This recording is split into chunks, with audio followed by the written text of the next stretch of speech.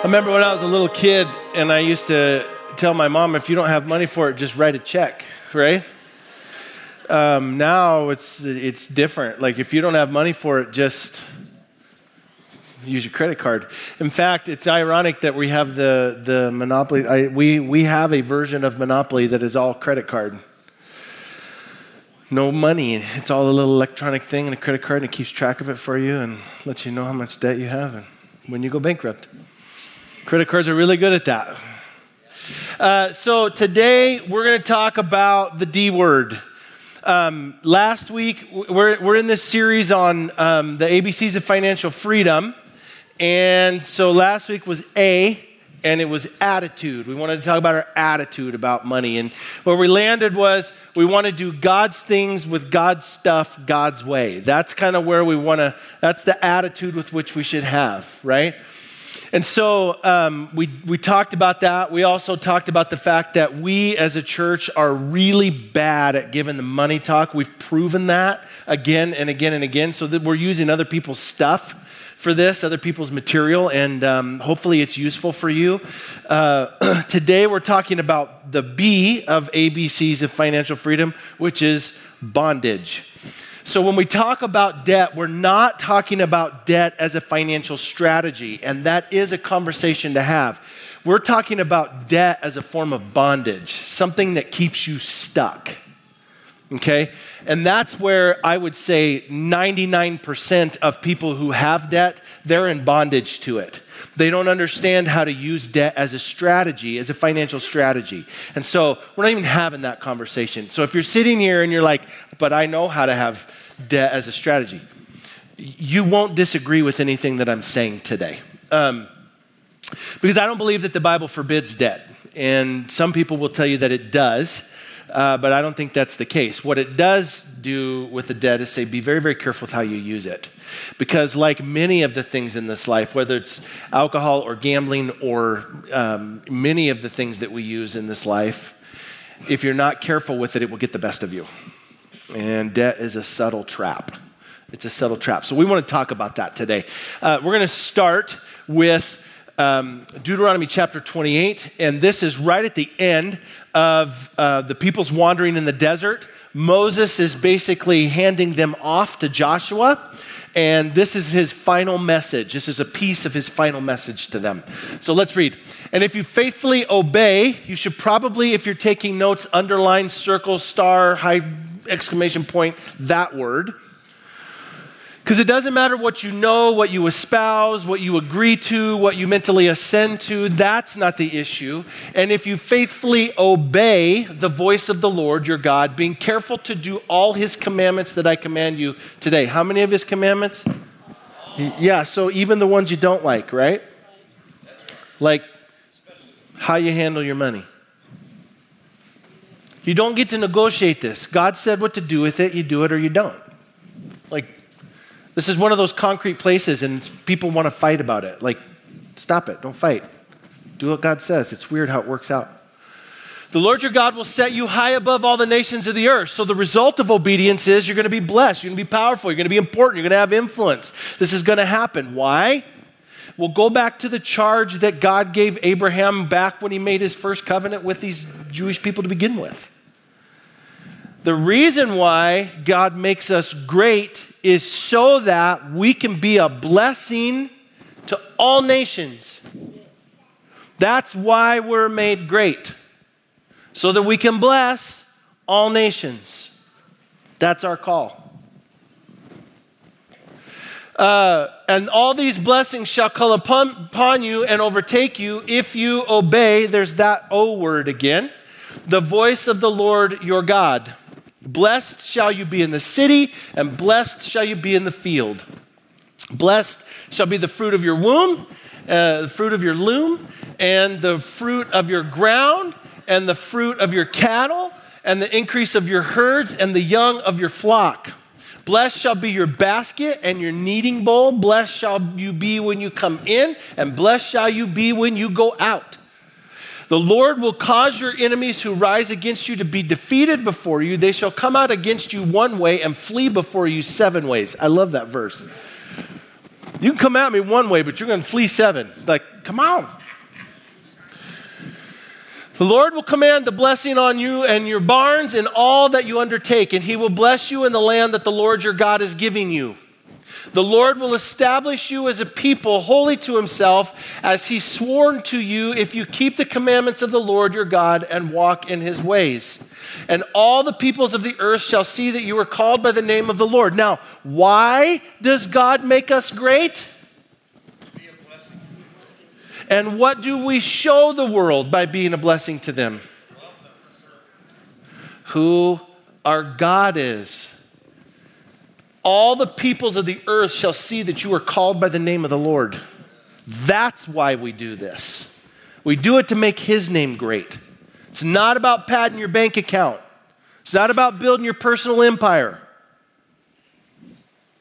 And they shall be afraid of you.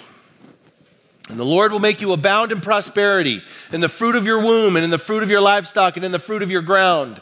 Within the land that the Lord swore to your fathers to give you, the Lord will open to you his good treasury, the heavens, to give you rain in your land in its season, and bless all the work of your hands. And you shall lend to many nations, but you shall not borrow. Maybe you should underline that. And the Lord will make you the head and not the tail, and you shall only go up and not down. And if you obey the commandments of the Lord, there's that O word again, your God, which I command you today, being careful to do them, circle that word. And if you do not turn aside from any of the words that I commanded you today to the right hand or to the left to go after other gods to serve them. So here's the idea. When we obey God, when we walk in his statutes, when we honor the commands that he's given us, we get set into a position of influence over the world. And this is how God's church should be. This is how God's church should act. He calls us lenders and not borrowers. Like, we live in a world that is addicted to debt. And it's hard because we live in this world that invites us, like, all of advertising, all of it is built on the premise that unless you have the thing that I am advertising, you are inadequate. And I don't want to wait 3, 4, 5 years to save up money to buy it. I want to have it now because I don't want to be inadequate for 5 years, right? This is the culture that we live in. Have it your way. You have it your way. You deserve a break today. You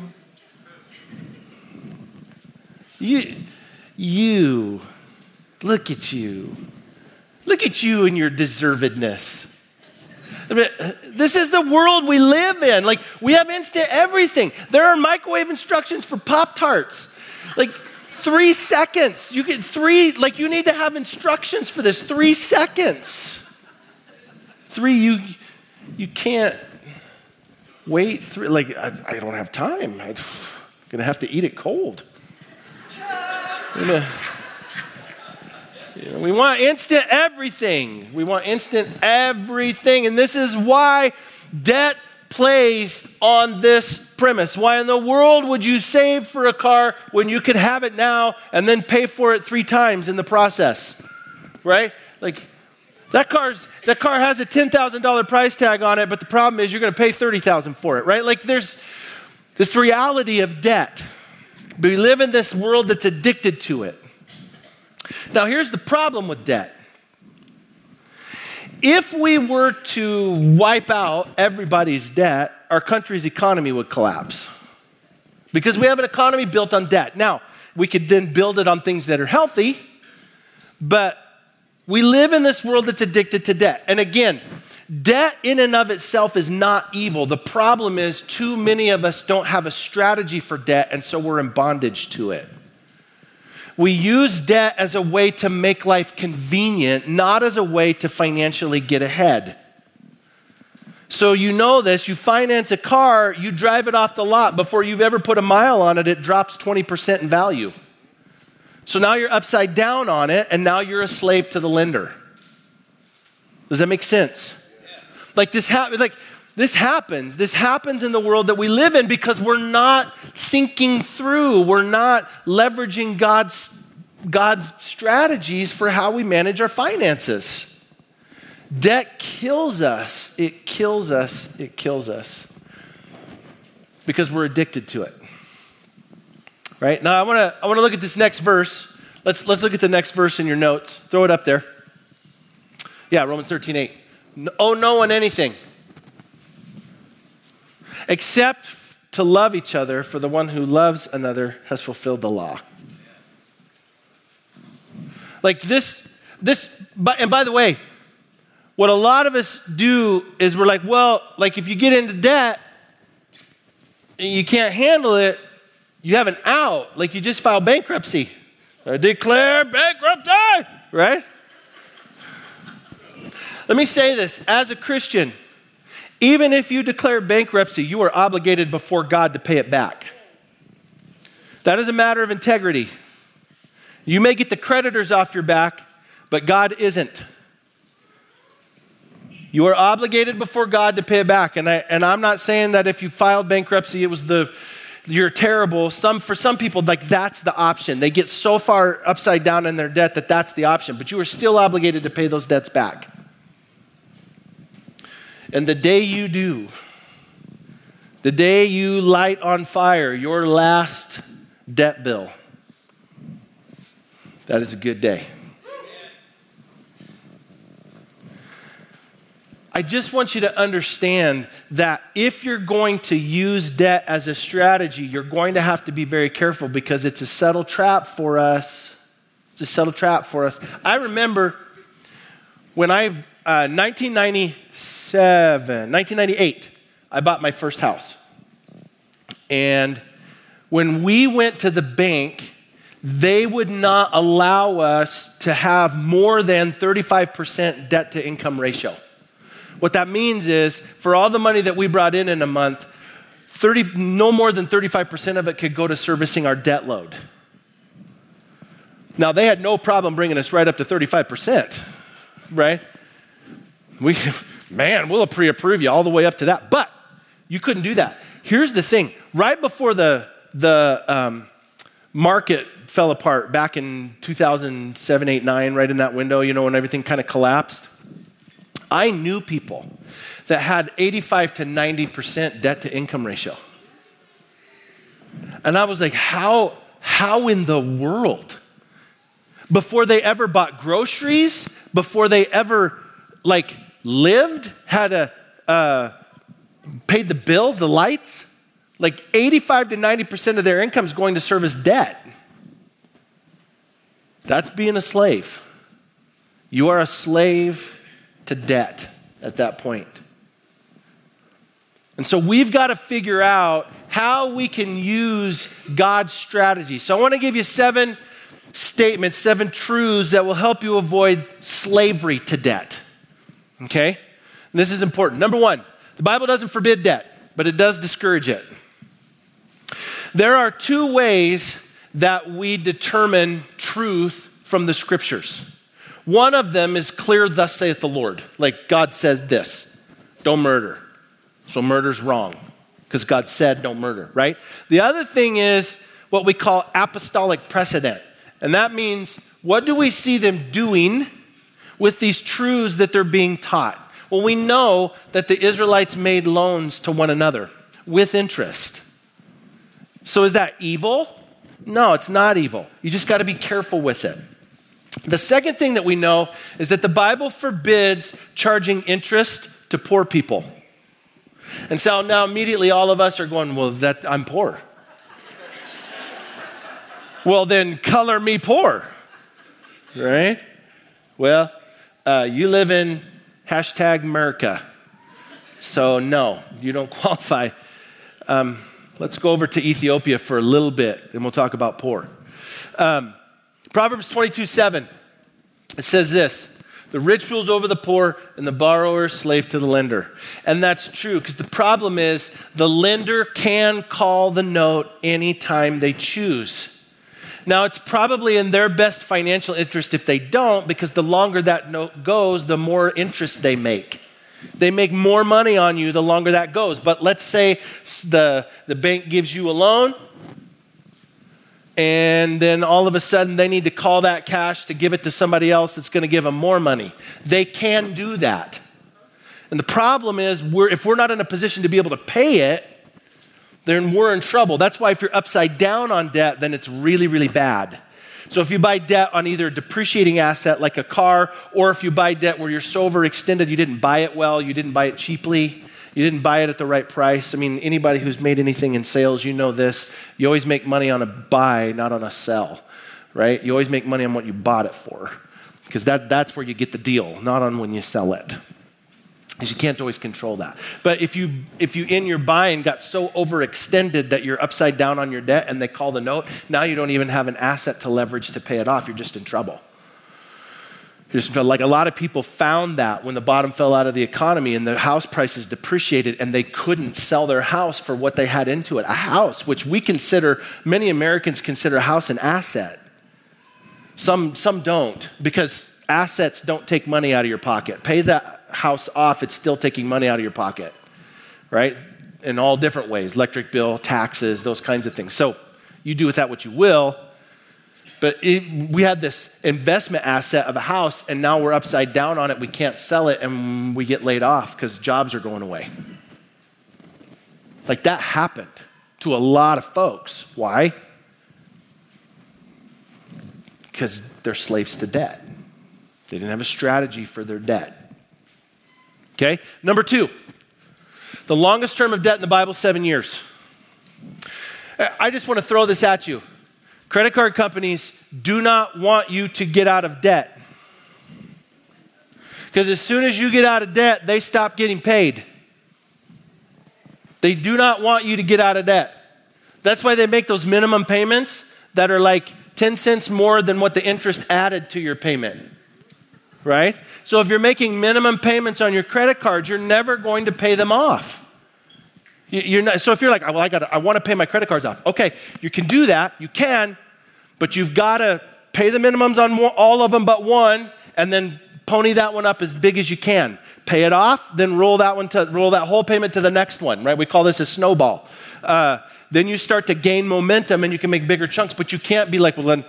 The minimum payment on them is $100. I'm going to pay $110 on all of them. Well, it would be better for you if you had 5 credit cards and you were paying $110. It would be better for you to pay $150 on one, pay that one off, and then pay that $100. Now you're paying $250 on the next one, and then $350 on the next one. Does that make sense? You start to gain momentum. It's better to do it that way. You pay them off faster. Pay them off faster. Credit cards don't want you to get out of debt. It's weird. When you're out of debt, do you know what credit cards do? They send you these things. They're like, you're an incredible debt manager. We want you to have our credit card.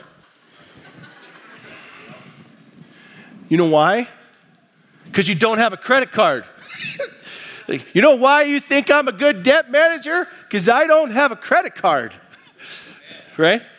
You get a credit card, it means maybe you're not the best debt manager, unless you have a strategy for it. Like some people, if you get a credit card, get one that has airline miles on it. Use it to pay your bills off every month, and then take it on vacation for free.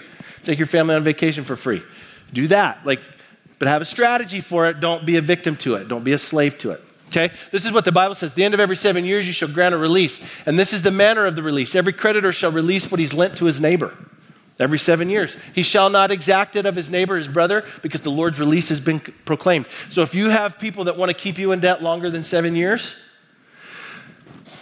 maybe that's not a good idea. Maybe that's a bad debt strategy. Number 3, Jesus endorsed the use of leverage and using banks to gain wealth. Do you remember the parable of talents? One guy was given 5 talents, one guy was given 2 talents, one guy was given 1 talent. Now we use this over the years in sermons to talk about people's abilities and how they serve the Lord and all that stuff. But don't ever forget that the parable is about money. The parable is about money. A talent is a sum of money equal to 20 years' wages. So one guy was given 100 years' wages, one guy was given 40 years' wages, and one guy was given 20 years' wages. And we often think that he was robbed. Like, any of you in here willing to take 20 years' wages today? That'd be a pretty good size check, wouldn't it? So what we know is the landowner comes back, and the guy who had 5 invested it. He leveraged his wealth, and he got 5 more. The guy who had 2 leveraged his wealth and got 2 more. But the guy who had 1 buried it. Why? Because he was afraid. He said, I knew you to be a hard man, reaping where you had not sown, and I was afraid that you would take mine back with more. So here's what you gave me. The landowner looks at him and says, you wicked, lazy servant. You knew I was a hard man. Right? Look at this from Matthew chapter 25. Then you ought to have invested my money with bankers, and at my coming I should have received what was my own with interest. Like he says, at least if you'd put it at the bank, I'd have gotten interest on it. And if you have no financial strategy at all, like I don't like handling money, I don't do anything good, put your money in a savings account. At least then you're getting a little bit of a rate of return, something. Like, this is brilliant. If I get out of the ministry, I'm going into banking. Here's how banking works. I'm going to take your money, and I'm going to give it to somebody else, and I'm going to make money on that. I love that. I'll pay you 1%, 2%. You're like, oh, thank you so much for giving me something for nothing. Yeah, but I'm charging him 7%. So I'm keeping 5%. Right? That's brilliant. That's brilliant. Like, even if you have no other financial sense at all, you're like, I'm the worst person with money on the planet. At least put it in a savings account. Some sort of an interest-bearing account at a minimum. So he says, go take the talent from him and give it to him who has 10 talents. For everyone who has will be given more, and he will have an abundance. From the one who has not, even what he has will be taken away, and cast that worthless servant into outer darkness. In that place there will be weeping and gnashing of teeth. Right? This is a bad deal. This is a bad deal. Leverage is the use of something else to gain an advantage. And Jesus talks a lot about leveraging your money to gain friends for yourself, using your money to gain things. That's not a problem as long as it's ethical. A bank or a mortgage company is leveraging, you can leverage them to get a house. They help you get a house. As long as you don't overextend your debt ratio, that's a good thing. That's a good thing. I would say really, really work hard to not have mortgage insurance. Never owe more than 80% loan to value, because mortgage insurance is a farce. It is a way for banks to make money. Right? You're just giving them more money. It's not an asset. Now, putting money on deposit at a financial institution that'll pay you interest for doing nothing is really something. Like, at least do that. The group that financed this building, the Solomon Foundation, they're called a church extension fund. They function just like a bank. But where a bank will lend your money to whomever qualifies for the loan, moral, immoral, good, bad, doesn't matter. A church extension fund will only lend your money in places where it advances the kingdom. So they lend money to churches, those kinds of things. This is what they do. They have an excellent rate of return of interest, especially in today's world where interest rates are so low. Even a savings account really isn't worth it. Really isn't worth it. Like a whole term life insurance plan would be better than a savings account, even possibly. Like, there's options for that. I'm not a financial planner, but there's ways to just put it in an interest-bearing account. Go talk to financial planners. They can help you. They can help you with that. Okay, next one. Number 4, if you're in debt, it affects everything you do. And that's just a reality, right? Like, your attitude in life in general is affected by debt. Do you have the freedom to give, or do you need to hold back? See, when you have somebody that asks for money, and we live in a community that is fundraised to death, right? Between the universities and all the schools, and everybody's fundraising for everything, club sports, and it's just crazy. Baseball, and they're all selling bread twists. Like They wanted the wrestling team, which is all about weight management, to sell bread twists and cookie dough rolls. I was like, really? That is so hypocritical. Here, could you get fat while giving me money? Would you be able to do that? Like, that's so hypocritical. I love me a good bread twist, but not during wrestling season. When we're hit, and you will get asked, do we feel like, I have the freedom to give because I don't have anything else to put my money to, or I got to save my money because I got to pay my bills this month. I don't have enough money to pay all my debts. Like, where do you land on that? Number 5, co-signing isn't a sin, but it isn't smart. If the bank says that this person is not good to pay a loan back, you need to pay attention to that. Just a lot of people with good intentions get themselves into really bad financial positions because they co-sign for somebody that is never going to pay a loan back. And now my reputation is on the line for them, right? Now, it doesn't mean it's evil. It's not a sin, right? Sometimes it's right. For example, my daughter, who is now 20, when she wanted to get her first car, she found a great deal on it.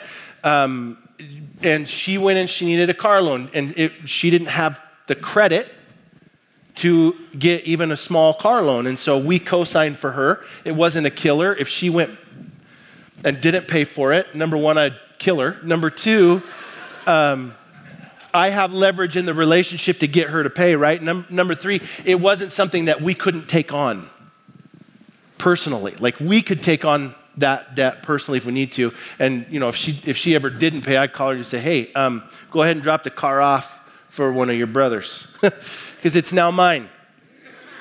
It's now mine. We'll take it over. But she's been great. She's super responsible.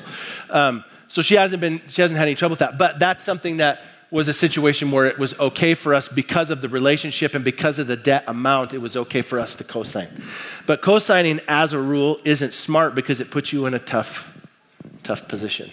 The notes that they gave us to present this stuff with said co-signing isn't a sin, but it's stupid. I was like, I can't say that. That's mean. I said that. That's mean. I can't say that. It's too harsh. Do you see how the Spirit's working in my heart? I just want to... This is spiritual growth for me. Proverbs 6 says this. My son, if you've put up security for your neighbor, have given your pledge for a stranger, if you are snared in the words of your mouth, caught in the words of your mouth, then do this, my son, and save yourself, for you have come into the hand of your neighbor. Go, hasten, and plead urgently with your neighbor. Give your eyes no sleep and your eyelids no slumber. Save yourself like a gazelle from the hand of the hunter, like a bird from the hand of the fowler. Like, if you're in a position where you gave a pledge of good conscience for a person and they made you regret it, you've got to go deal with that. So if you're not good at having that conversation with people, which I would say probably none of us are, then don't do it. Just don't do it. Just don't do that. Proverbs 22, 26, and 27. Be not one of those who gives pledges, who puts up security for debts. If you have nothing with which to pay, why should your bed be taken from under you? So if you're putting up your money for somebody else's debt and they go debunked on it, then they take your stuff. So he says, number 6, if you're in debt, you should get out as quickly as possible. This is a good general truth, right? If you're in debt, you should get out as quickly as possible. Look at Psalm 37. The wicked borrows but does not pay back, but the righteous is generous and gives. Now, here's the question. When we're in debt and we want to get out of debt, should we put all our money towards giving out of debt, or should we give to the Lord? That is a false choice, and I want to be really clear about that. You should do God's things with God's stuff God's way. If you got into debt, you don't stop giving to the Lord to get out, because it's all His. It's all His. You never have to choose between those two things. That's not a right choice, not at all. And by the way, when you're getting out of debt, when you're committed to getting out of debt, do you want God's blessing in your finances? So he can help you a little bit along the way? Absolutely you do. You stop giving to him, you remove his blessing from your finances. I have people that tell me this all the time. I'm too poor to give. Here's the truth. I'm too poor not to give. Because if God ever took his blessing out of our finances, I'd be up a creek. Right? Like when we were first married, my wife and I were first married, this is true. We made $683 a month. Both of us working, going to college, made $683 a month. Our bills were $717 every month. And we gave to the Lord first and did not go into debt. That's God math. That's God math. And it happens. Now, we didn't get rich. We weren't driving fancy cars. We lived in a double-wide trailer and I drove a 1984 Dodge Omni. But it didn't break down.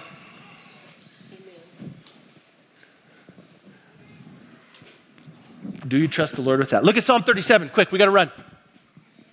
I've been young and now I'm old. Boy, I can relate.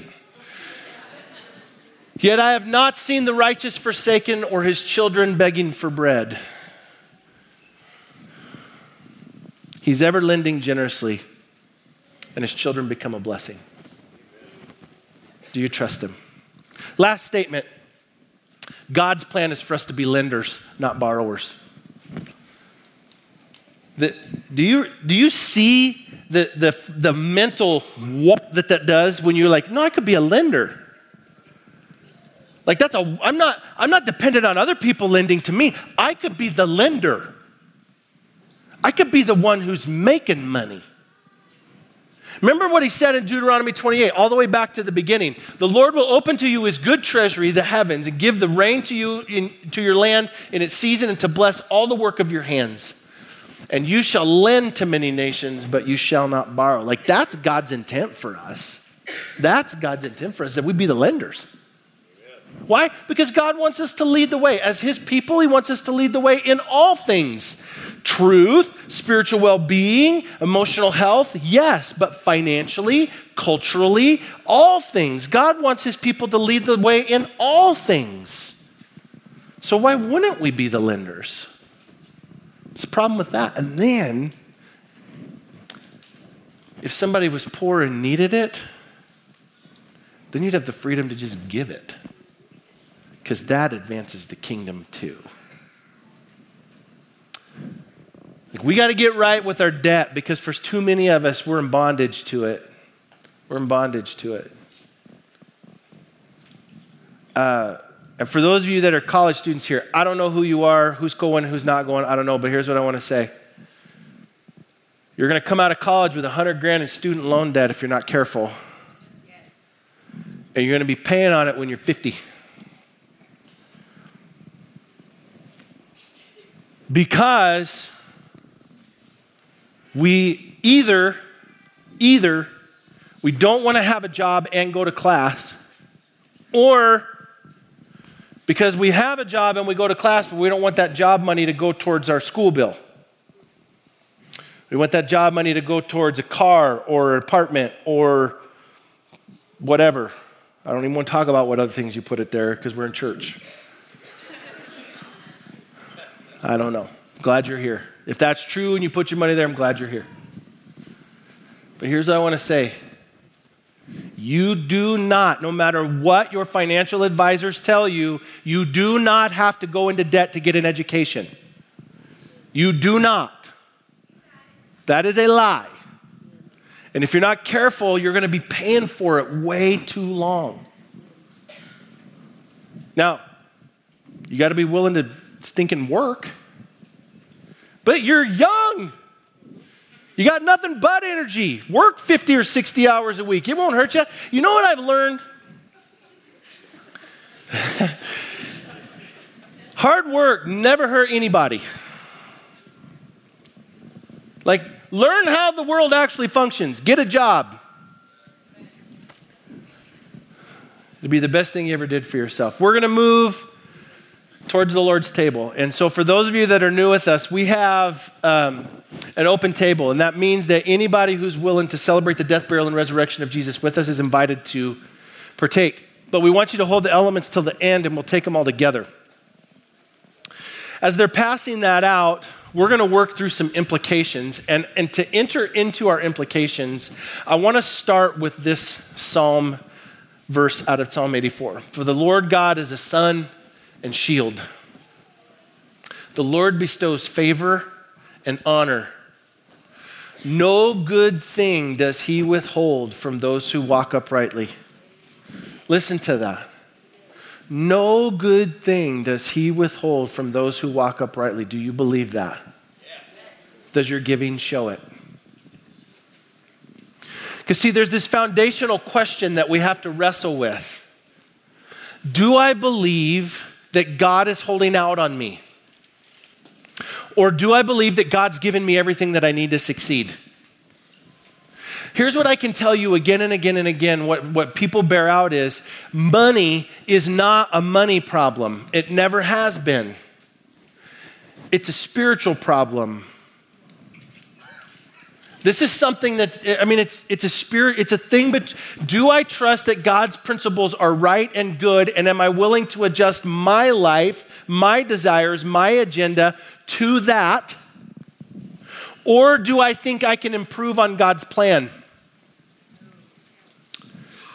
Which, by the way, works out exactly 0% of the time. So our first implication is simply this: God wants his people to be financially responsible. Would you agree with that? God wants his people to be financially responsible. He wants that. One of the evidences that the Spirit is working in your life, right? You know this, the fruit of the Spirit: love, joy, peace, patience, kindness, goodness, gentleness, faithfulness, self-control. God wants his people to have self-control. He wants his people to be financially responsible. Number two, next implication: debt is a reality of life, but it should be for the shortest amount of time and for the lowest amount of interest. And what I can tell you is a credit card is never going to give you either of those things. Credit cards they're the devil, Bobby. They are bad news. If you're going to have a credit card, make sure you get one that gives you some sort of an effective rewards program, whether that's frequent flyer miles or something like that. Do something with your credit card. Don't just, the best option is just cut them up. Just cut them up. Next one. Anytime we're in debt, we are not completely free to use our money in ways that honor God. And by the way, that's true even if you're using debt as a strategy. Anytime that you're in debt, you're not completely free to use your money in ways that honor the Lord, because you're obligated to use some of your money to pay off debts. Now, that doesn't make debt evil. It just means you have to understand how many of us would love to be able to finance the ending of child sex trafficking? Do you understand that if God's people were just out of debt, we could? And so at some level, we have to come to terms with the fact that sin exists in the world because we chase our immediate gratification through debt. Know that. That's not a game. That's reality. What we could do to change the world if God's people just weren't in debt. Next one. God will help you get out of debt if you're committed to the process. He will. And I love that God's so faithful. The question is, am I willing to make the long play? Right? 7 years feels like an eternity for us, even though in reality, 7 years isn't that long. For those of you that have kids that are 7 years old or older, look back over the last 7 years and go, minutes move by slow, years go by really fast, right? You can do that. You can do it. You can get out of debt. And if you're committed to the 7-year play, Maybe you're like, I can't get out in 7. I can get out in 10. Okay, make it a 10-year play. The truth is, it's the rest of your life. You don't get out of debt and go, yay, look, I don't have to manage my money anymore. If you're willing to be disciplined, I promise you because God says he will. God will bless you in that process. He'll help you. Now, he may not help you with extra money to pay off debt faster. He may help you with shoes that don't wear out and clothes that don't get holes. Or clothes that have holes, but you can still wear them. It's fashionable.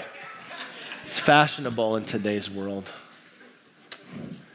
Maybe that's how he helps you. I don't know. But what I can tell you is God promises that he will help you in the process. Are you willing to take him at his word? What I also know is if we're going to make this debt play a reality, then what has to happen is we're going to have to lay our own life, our own agenda, our own desires down. It reminds us, it pulls us right back into communion again, that Jesus models for us what success in this is going to look like. It's not going to look like us pressing our own rights and our own desires and our own wants. It's going to look like us laying our life down and doing the right thing the right way, the right time. This reminds us that Jesus, on the night he was betrayed, took bread and he broke it and he said, this is my body which is given for you. So whenever you eat this bread, do it in remembrance of me. So let's remember him.